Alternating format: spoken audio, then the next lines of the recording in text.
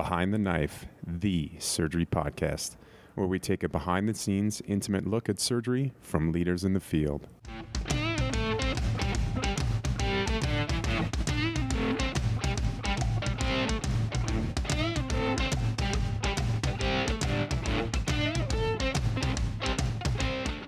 So, welcome to another episode of Behind the Knife. I'm actually very pleased today to have a friend, a mentor, and the current president of the American Society of Colorectal Surgeons join us here today, Dr. Guy Arangio. Guy, welcome to Behind the Knife. Thank you very much. It's a pleasure to be here. So, Guy, for our listeners, you're an associate professor of clinical surgery, the chief of the section of colorectal surgery down in LSU in New Orleans. But can you tell the listeners a little bit about where'd you grow up and where'd you train to the point where you came to LSU? I grew up in Union City, New Jersey, second generation Italian. Went to high school in Union City, went to college in New Jersey, Fairleigh-Dickinson, New Jersey. Then went to Columbia for a couple of years on a pathway for a PhD, but found out that it wasn't for me, so I quit. And then I worked for a couple of years, some kind of odd jobs and playing some music in New York and Jersey and Pennsylvania. And then graduated from New York Medical College, and then trained at Long Island Jewish Hillside Medical Center, my general surgery. And then in '84, had the privilege of actually going to the Cleveland Clinic and working with Vic Fazio, David Jagelman, Ian Lavery, and Frank Weekly to do my fellowship. And then from there, I went to Atlanta in a private practice it's called Atlanta Colon and Rectal Surgeons. I left that practice 2 years after I arrived and started my own practice, and actually stayed in that practice for 27 years. Started out with myself. At that time, I had an office in Decatur, Georgia, and started covering actually 4 hospitals. Then brought on several associates over that time frame. Actually, the practice grew to 9 colon rectal surgeons, 7 offices, covered 12 hospitals. In the year 2000, we developed a ACGME fellowship in colorectal surgery. We started out with 1 for 3 years, and then we went to 2 fellows a year. We actually funded it ourselves. And then about, I guess in 2011, I started to look at actually at that time I was dating my current wife, Lisa Peacock. And she is a female pelvic floor and reconstructive surgery, better known as a urogynecologist, and she was being recruited for many years by LSU in New Orleans. And she was finally able to sort of start to move around. She was actually in practice for 20 years at one of the hospitals that I practiced at, Northside Hospital, and actually we never really met each other. We knew of each other, but we never really met each other until we started dating. Anyway, when she went to interview, she said that she had someone else in her life, and that was me.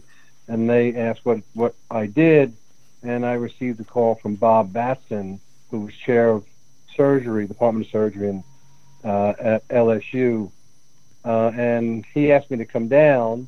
We both received an offer to migrate to an academic environment, and that's where I've been since 2012. Since that time, this year we were approved for a fellowship in colorectal surgery at LSU in New Orleans. So, Guy, one of the things we're going to talk about today is a little bit about how to successfully run a practice, and you have been on both sides of it. You've been on the private side of it, and you've been obviously now being on more the academic side, and congratulations again about your fellowship.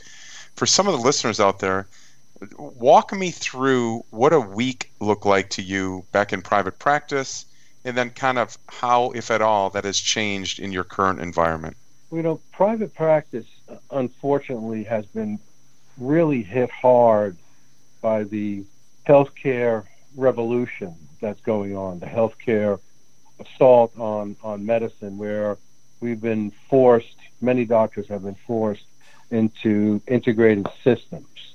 But private practice, when I first was entered ASCRS in 1989 or 1990, probably 90% of the members were in private practice.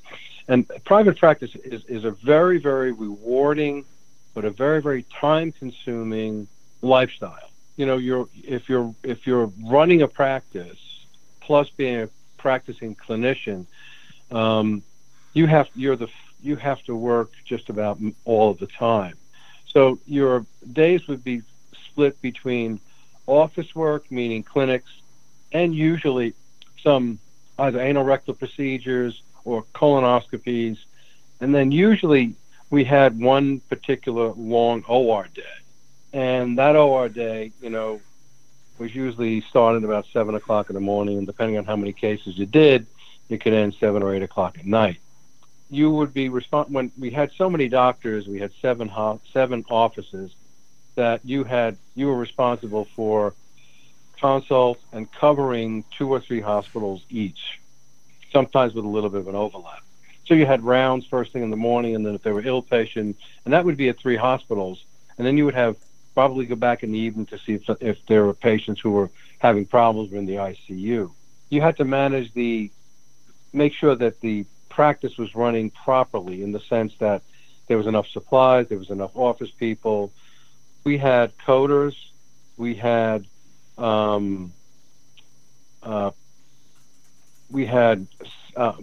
mix of techs and medical assistants. We did not we had one RN in the practice who ran all of the 12 medical assistants who worked with all the doctors in all the different offices. So you're also kind of director of HR besides that. You did have a practice manager who kind of took care of the business aspect, making sure the bills are paid, making sure deposits are made, making sure the collections are up, and making sure that people are putting in, the doctors are doing what they're supposed to be doing by, 1, being on time, 2, making sure that they're giving, after they've done a case or a procedure, make sure that they're getting their procedures into the billers. So and then of course there's the relationship that you have with certain hospitals. In order to build a practice, you have to be involved in a hospital. And that means getting on some committees.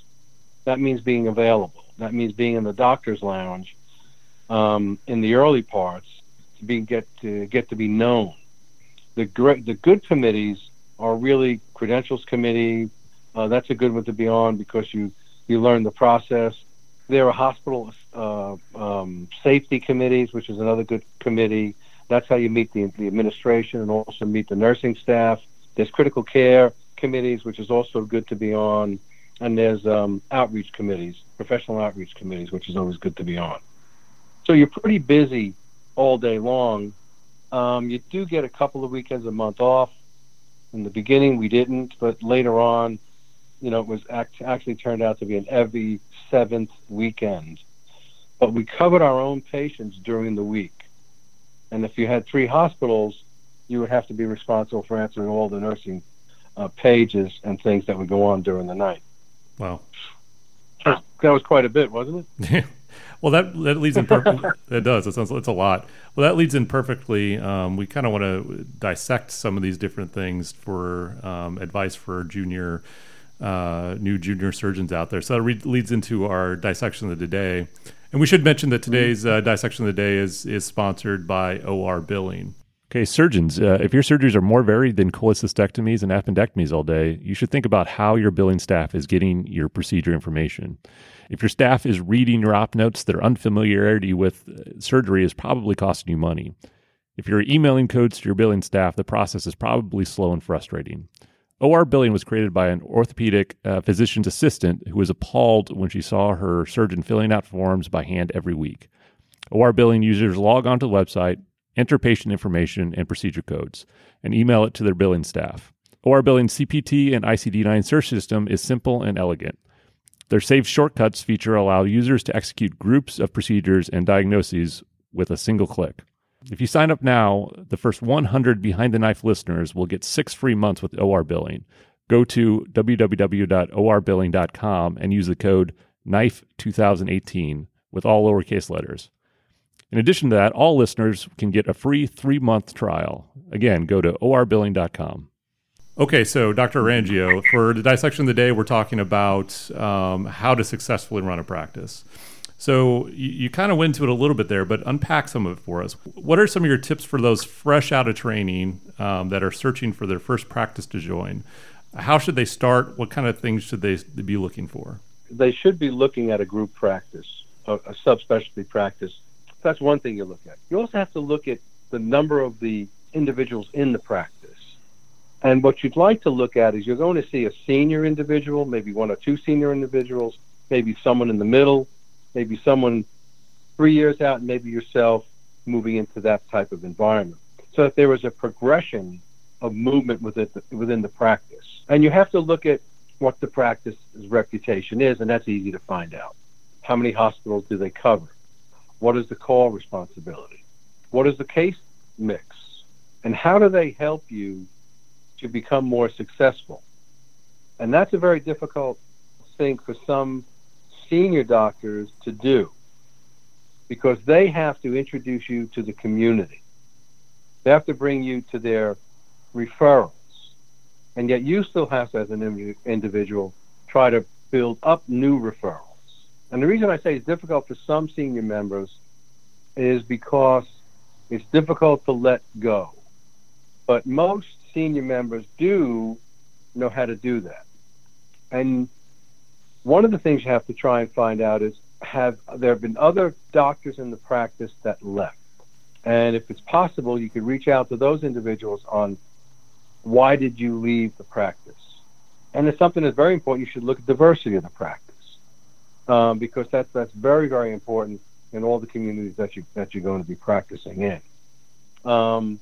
They kind of take you to the hospitals, meet some staff, meet some nurses, meet the staff in the office. And then when you come back for another meeting, you're going to talk more about what is expected of you, and what you expect from them as an employer. And as an employee, how long am I an employee? And when and if do I become part of the practice, meaning a partner? Mm-hmm. So what is the process for that? How long does it take? And what are the requirements? And what do they expect of you when you come into in a financial aspect? What do they want you to, what does it cost you to come into a practice? And you have to look at that, because there is really, the only value that a practice has is in hard assets, meaning computers, things like that, office equipment, and that has a value. There's a depreciated value on it, but it certainly has a value.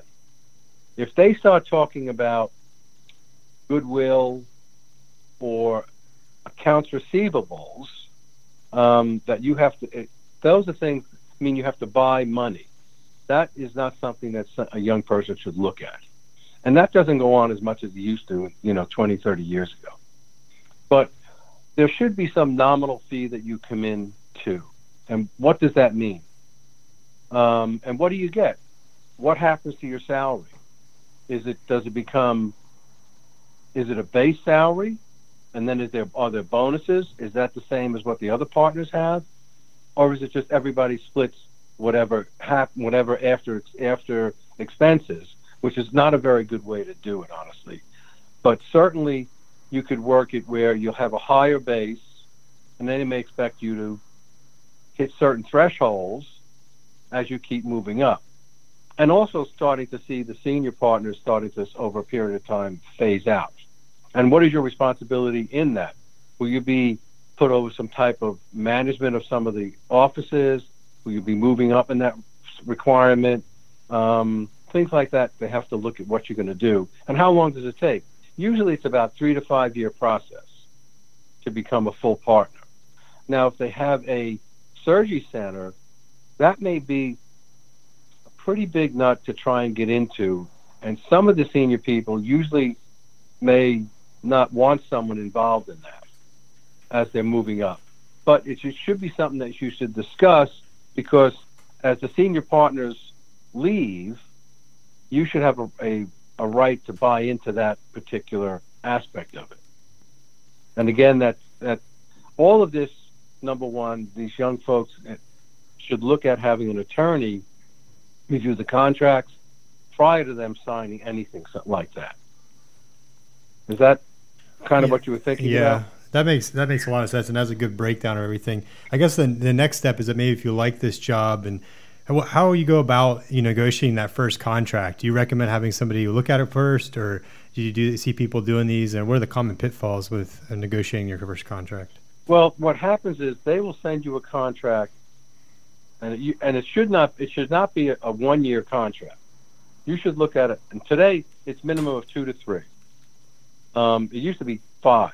We used to do 5 for people with outs for both the practice and also for the individual, the employee. But what they have to realize that the employee contract benefits the employer always. And what happens is, once you make some type of agreement, they will come up with a number and send it to you. And that included in the contract will be time off, meaning vacation, and also sick leave, also CME, going to conferences, and they will give you a certain amount of money, usually about anywhere from $2,500 to $3,000 per year, to go to conferences. For example, going to ASCRS every year to keep up your CMEs. So you look at that. You also have to look at non-compete clauses. Non-compete clauses can be non-solicitation, which means if you leave the practice, you cannot solicit patients. That's pretty standard. A non-compete says that if you're going to stay in the community, there's a certain radius and a certain time frame that you cannot practice at certain hospitals that you were part of. And really the states do not frown upon those if they are short duration and reasonable in radius. So let's say you're in a practice and they say you can't practice within 2 miles or 5 miles of the particular office that you were busiest at. And if you're in a bigger city, that's pretty reasonable. And they will say that'll be for 2 years. It can't be indefinite. It has to be 1 or 2 years. Now, I looked at a contract on a resident of ours last year who went to a small town in South Georgia. And there were 2 networks. One was the hospital that she was practicing at, and the other one was actually 50 miles away, and it was another network. And in her non-compete, they put her non-compete was 51 miles from the office that they were at. And the state can uphold it because it's reasonable, because she could not practice in the other network, the competing network. But that was 51 miles away. But it could be upheld. Oh. So she would have to actually leave that area and go 50 miles somewhere, 60 miles someplace else. So you have to look at those kind of things when they're looking at those. And never just sign it, because then you have to have an attorney from that state, even that area, go over those type of plans. And then when it's come time after 3 years, that's when they will say, well, you can become a partner. And then your attorney has to look at, well, what does that mean? What do I get, and how much does it cost me? And there's a little bit of leeway in negotiating certain starting salaries, also looking into the pension plans, looking into benefits, meaning insurance for yourself and your family, disability plans. Is there a deferred compensation plan? Is it a 401k?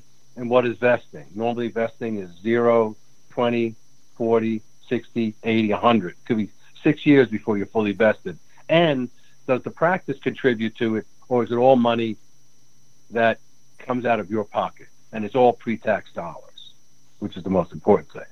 So, Dr. Rengio, I've talked to a lot of either senior residents or junior staff who just started in this process, and something I've heard time and time again is that they're completely overwhelmed by this process, and two, that they feel that residency did not prepare them for this aspect of looking for a job. Can you share with us maybe some common pitfalls that people commonly fall into when they're negotiating their first contract or looking for the first job? And two, what resources are out there for young staff when they're trying to navigate this very complex world? Well, the pitfalls that these young people get into is really they'll sign a contract that has an incredible base salary.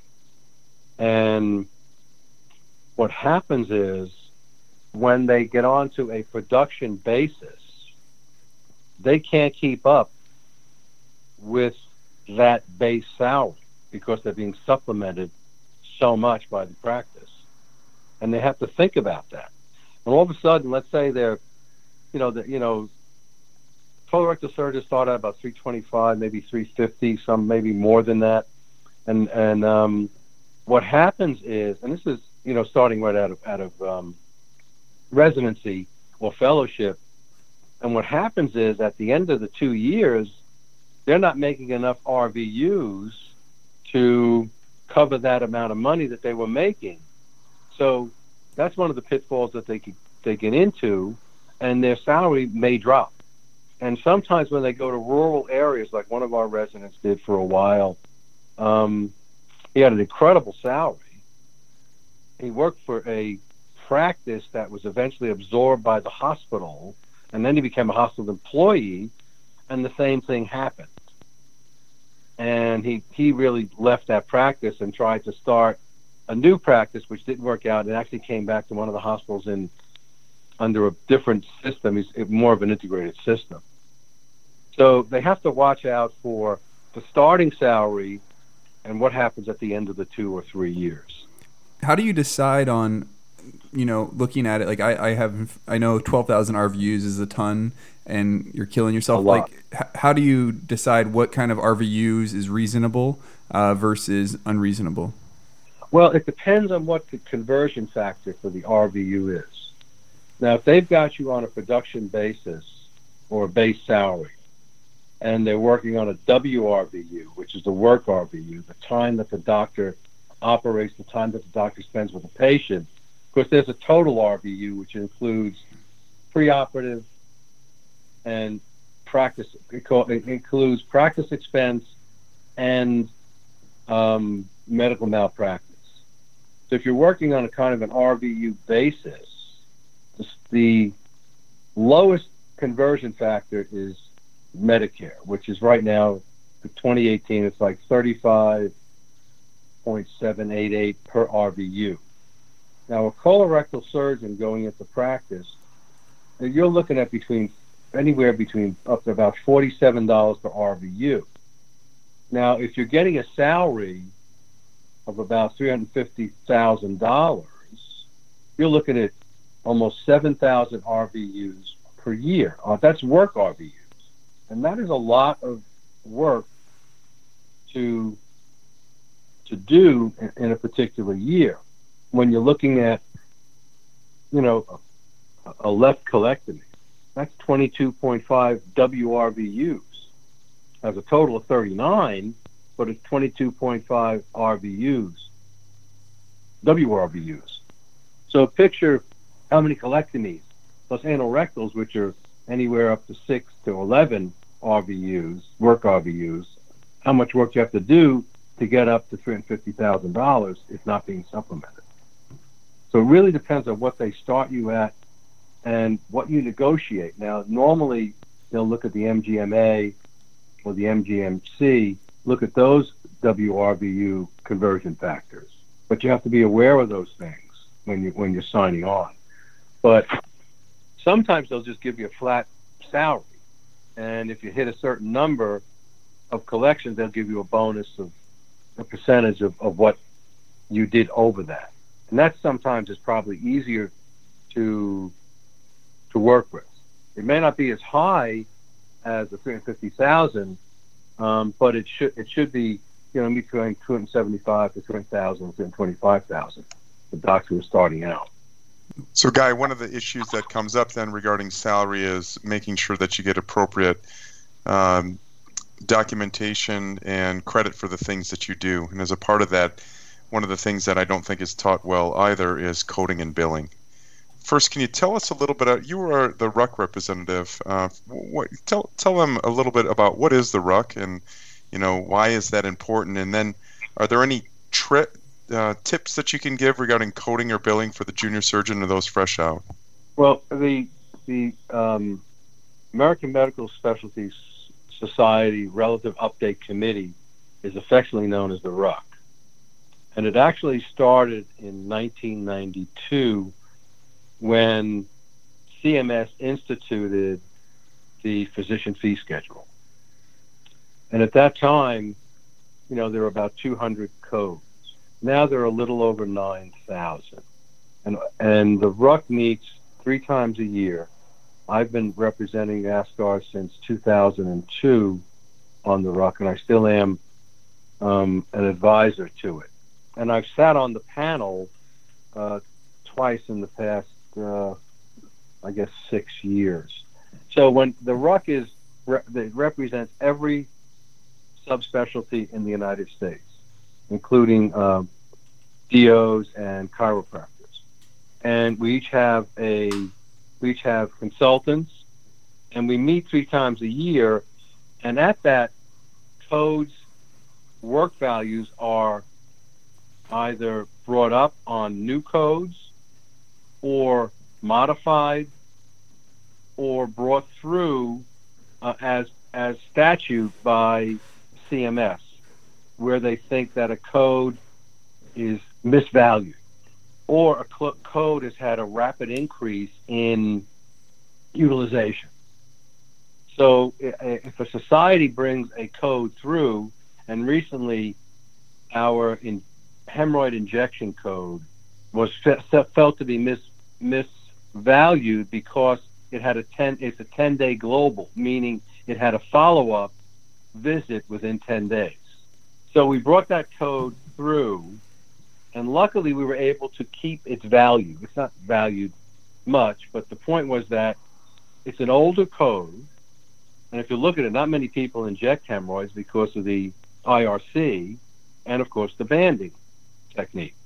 But it did come through, and one of the things that one of the people, and I presented it, and one of the things that one of the RUC members brought up was, hey, we haven't looked at all of your anorectal codes in the past 10 years.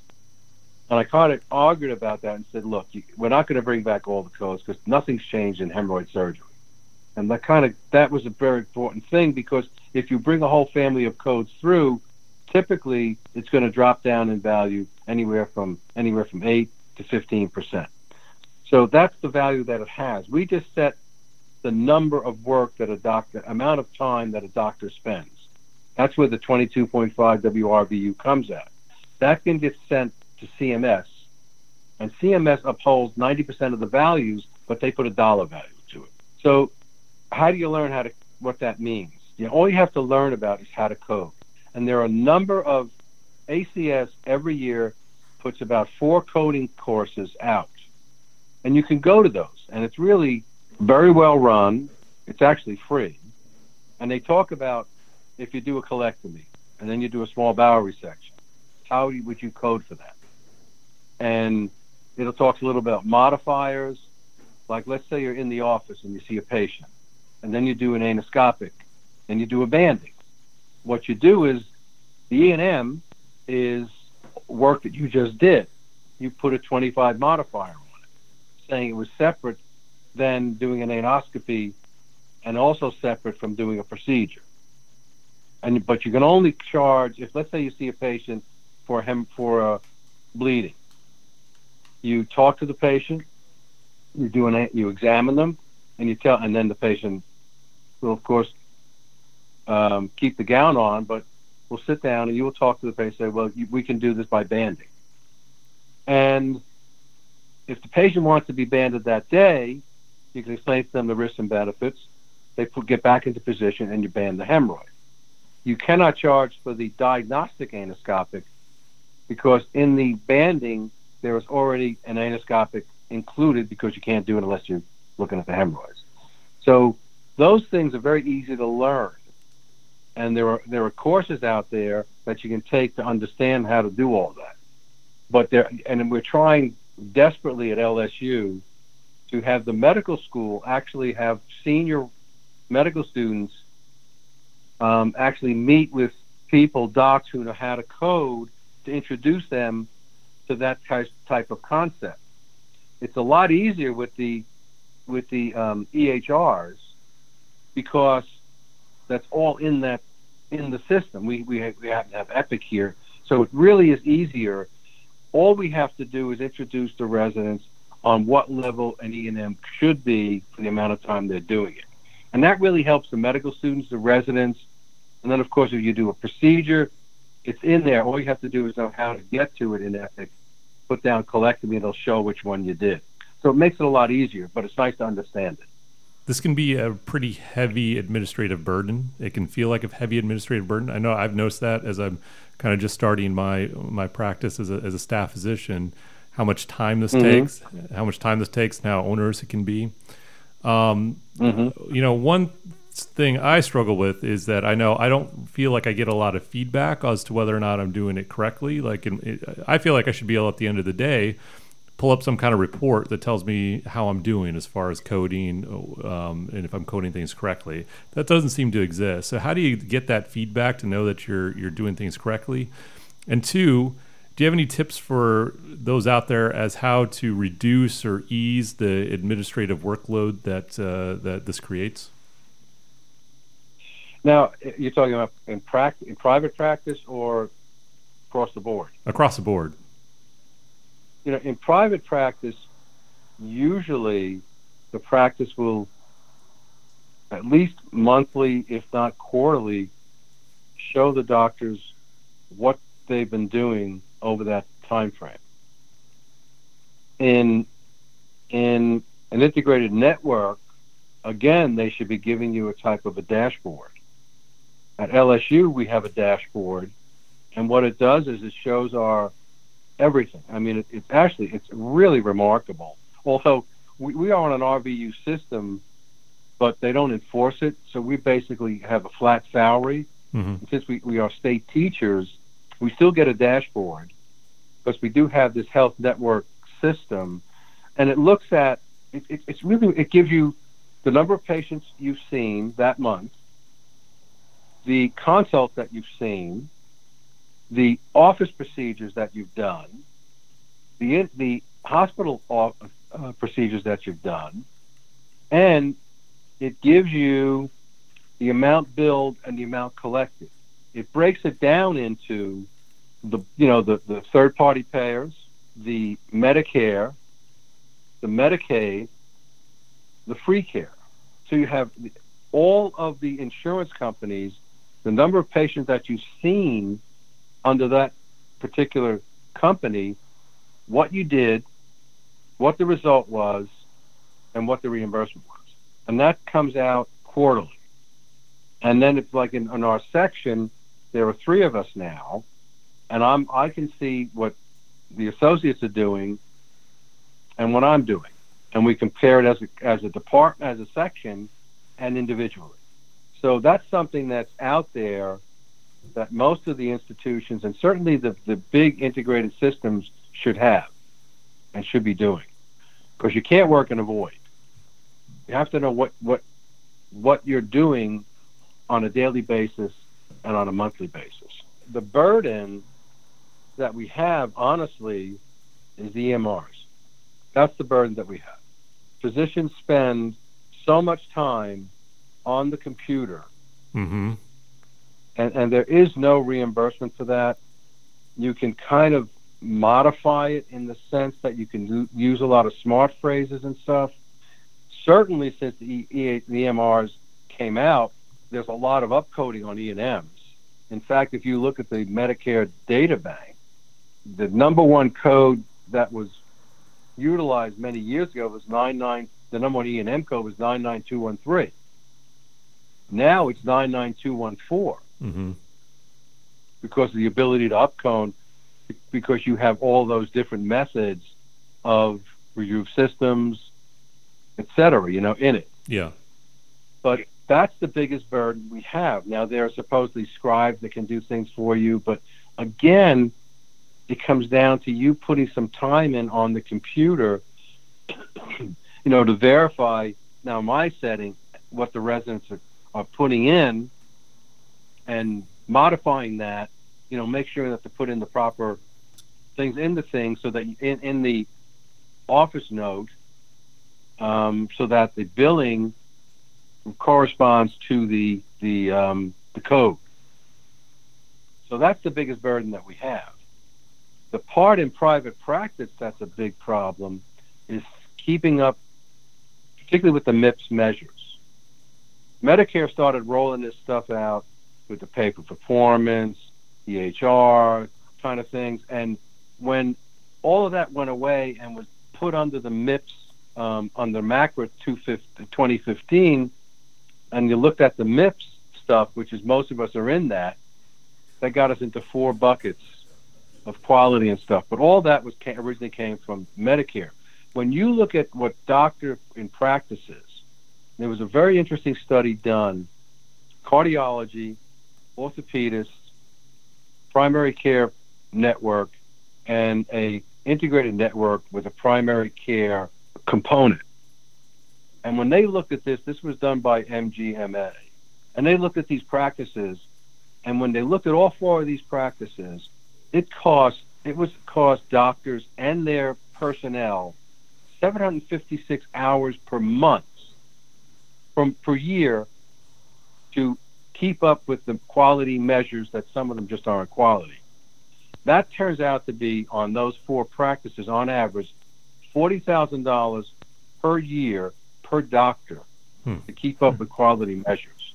That came out to be $15 billion for those 4 specialties. Wow. In cost. Impressive.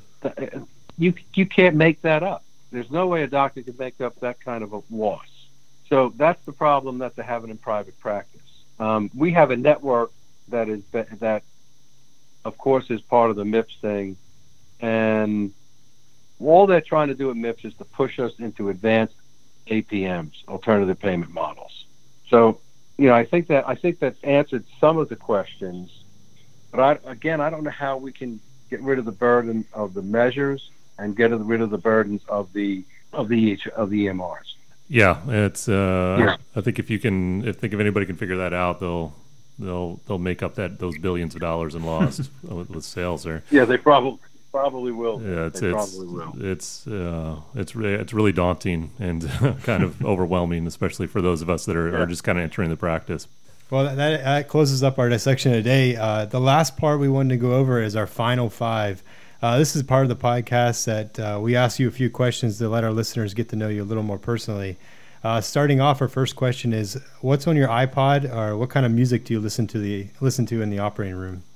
Well, I go the whole spectrum. I'm a child of the 60s, but I go back to the music of the 40s, 50s. I still love Muddy Water, John Coltrane. I'm still a Beatle freak. But I love to listen to smooth jazz. So I have I'm an Apple addict. So I have my iTunes, and I love their radios. So I love to listen to smooth jazz. I really love to listen to old Blue Eyes stuff. That's Frank Sinatra, in case you didn't know who that was, but you probably don't. So that's what I like to listen to. I don't, I just listened to yesterday a brand new album that came out that was done by Jimi Hendrix. So it's kind of a head-banging thing, but just listening to his artist work with the guitar, it's just a shame. We lost him so young. So those are the things that I like to, things like that. Jimi Hendrix, buried in Seattle. Number 2, what hobbies, talents, or interests do you have outside of the operating room? Well, the past year I've been pretty busy, so I haven't really done a lot of the things that I like to do. One is I like to exercise. I do still ride a Harley. That's kind of my main thing. I do a lot of. I'm getting back into spinning because it's really not safe as it used to be for me to ride on bicycle, particularly in New Orleans. I'm not sure if they're aiming at you or it's just a coincidence that they bump you. So I like to spin. So I like to do that. And I've got a wonderful wife, and we like to spend a lot of time together. So we'll walk, talk, and I'm a ferocious reader. Right now I'm reading a book on Leonardo da Vinci. He's just an incredible genius, and I just respect people like that. So I try to keep it balanced, and I love being with my children. Of course, my kids are older. I got a 34-year-old son and a 30-year-old daughter. One lives in California, lives in Naples, so I try to get to see them 2 or 3 times a year. All right, number 3. Well, that you may have just answered that, but do you have any favorite trips or vacations that you can share with us? Well, last year I had representing ASCOS, I had the privilege of going to Berlin, presenting at the ESCP, European Society of Coloproctologists, and then I had a wonderful trip to Shanghai with Professor Fu on the Chinese Society of Anorectal Surgeons. And it was just such an entirely different feel to it, because they had the president of the Society of the Soviet Society of Colorectal Surgeons. They had 3 representatives of the Oncology Society in Japan. They're the president of their Colorectal Society, and the president of one of their anorectal societies in a smaller area in Japan. So, and we were sitting at a table together with interpreters, and the Japanese societies all spoke English, and so did Professor Fu. But there was an interpreter there. He was a young man who translated from Russian to Chinese, Chinese to English, Japanese to Chinese, and to English. So he was kind of the focal point of us discussing about our societies and how we approach things. So that was an incredibly rewarding experience to do that. The Berlin trip, the European Society of Coloproctologists is an up-and-coming society. They are really, really on the rise. They've got a lot of young surgeons throughout Europe, and they are very impressive. What I think ASCOS has to do in the future is we have to start looking to the Asian societies and the Soviet societies and our Hispanic people in Japan, in Mexico, and in South America. I know we have the tripartite, but I think we have to broaden our reach to these incredibly strong societies that are in the Asian area. I think that's something that we have to keep pushing forward, because they are very, very sharp, very, very smart, and very, very talented. Number 4, what would you be doing if you were not in medicine today?